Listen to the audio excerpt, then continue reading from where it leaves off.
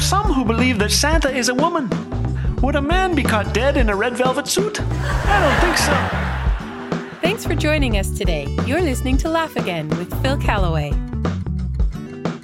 Christmases of my childhood were magical times, and few things more magical than the Christmas program, a time when kids sang badly to great applause and sometimes raucous laughter. The climax was the end of the program, when we each received a candy bag. Now, Danny Brown took up residence in the desk behind me that year, and in early December his father forbade Danny from taking part in the program. Some said Mr. Brown was a real live atheist who was protesting a season gone mad with carols and mention of the Almighty. So, each Friday when we practiced, Danny sat in the balcony of our church. I pitied him. He would miss Sunday night's performance, and worse, the sacred candy bags. Fairy tales, said Danny, when talking of Christmas. A bunch of clowns looking for an excuse to make more money. The only Christmas song he knew was one his father taught him. Oh, come, let us ignore him. Miss Thomas, our choir director, was a large woman. Her arms weighed more than two of me, and she got quite a workout directing us. Those arms danced and bobbed, and we loved her for it. Some adult made the mistake of stapling holly to the wall behind us, framing the edges of a huge banner that read, "What child is this?"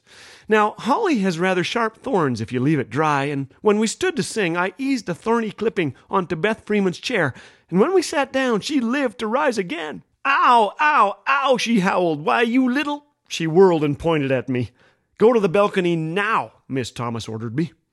Danny was waiting. As the children sang about angels and shepherds, I told Danny another version my mother had washed my mouth out with soap for using.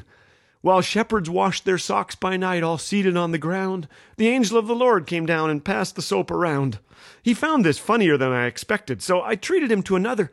"We three kings of Orient are smoking on a rubber cigar. It was loaded, it exploded, now we're on yonder star." A volcanic laugh built within him, and he let out a yelp. Miss Thomas whirled and glared at us and brought her arms to a wobbly halt. "I have had enough," she yelled. That's when I sinned greatly and said to Danny, "Then quit eating fudge."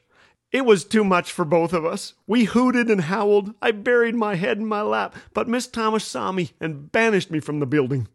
I knew there would be no Christmas program that Sunday night for so foolish a child as I. But Christmas is a time for grace, my friends, and somehow my sins were lost in the joy of the season, and I was even allowed to sing in the Christmas program that Sunday night. The church was electric with squealing children and frantic parents, and Roy Butler was there with 2 Chiquita banana boxes bursting with candy bags, nuts, hard candy, a mandarin orange, and soft candies if you were very, very lucky. Danny Brown was even there, making faces at me from the balcony. I think Beth Freeman had even forgiven me too. She recited from the Gospel of Luke, chapter 2, "And the angel said unto them, Fear not, for behold, I bring you good tidings of great joy. For unto you is born this day in the city of David a Savior, which is Christ the Lord." I will never forget being forgiven at Christmas time.